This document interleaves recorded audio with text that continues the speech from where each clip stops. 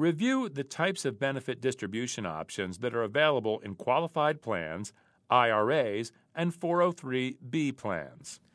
Qualified plans must clearly specify when benefits are payable and identify the optional forms of distribution. Plans are not required to make payments until normal retirement age, but more often the plan will allow payment at attainment of early retirement age, death, or disability. And today, most plans also make distributions available to employees who terminate employment prior to normal retirement age.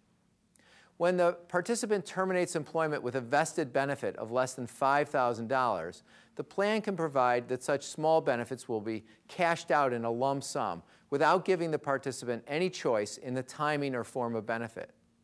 When the benefit exceeds $5,000, participants must be given all the benefit options allowed under the plan, as well as the right to defer receipt of payment until normal retirement age.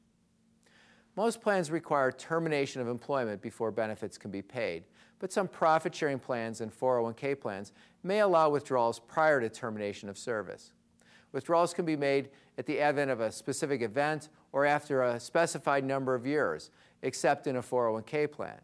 In that case, in-service withdrawals prior to age 59 and a half are only allowed with a financial hardship.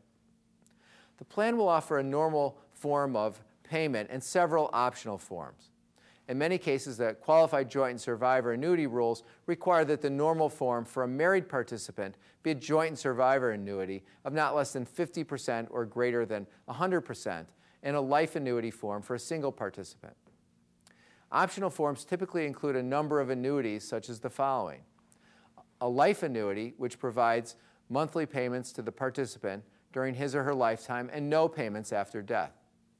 A life annuity with guaranteed payments, which provides monthly benefit payments for the longer of the participant's lifetime or a specified number of years.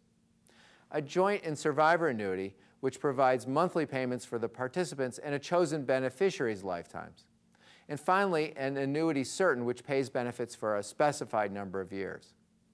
Qualified plans may also provide a single sum benefit and installment payments in which the participant's account is liquidated over a specified number of years. IRAs will have much more withdrawal flexibility.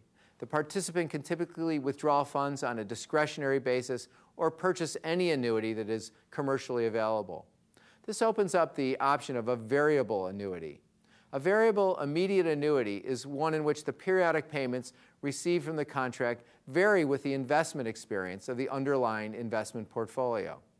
When investment performance exceeds the assumed investment return, then payments increase.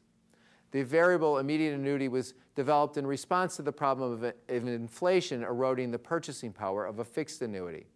The variable immediate annuity can often solve this problem, but not without some risk. The risk to the annuity owner is that payments can decrease as well as increase. Withdrawal flexibility from 403(b) plans generally falls somewhere between the limited options in a qualified plan and the more open-ended options of the IRA. Like 401(k) plans, 403(b) plans have some restrictions on withdrawals prior to termination of employment. Also, if the plan sponsor contributes to the plan will be subject to the qualified joint and survivor annuity rules.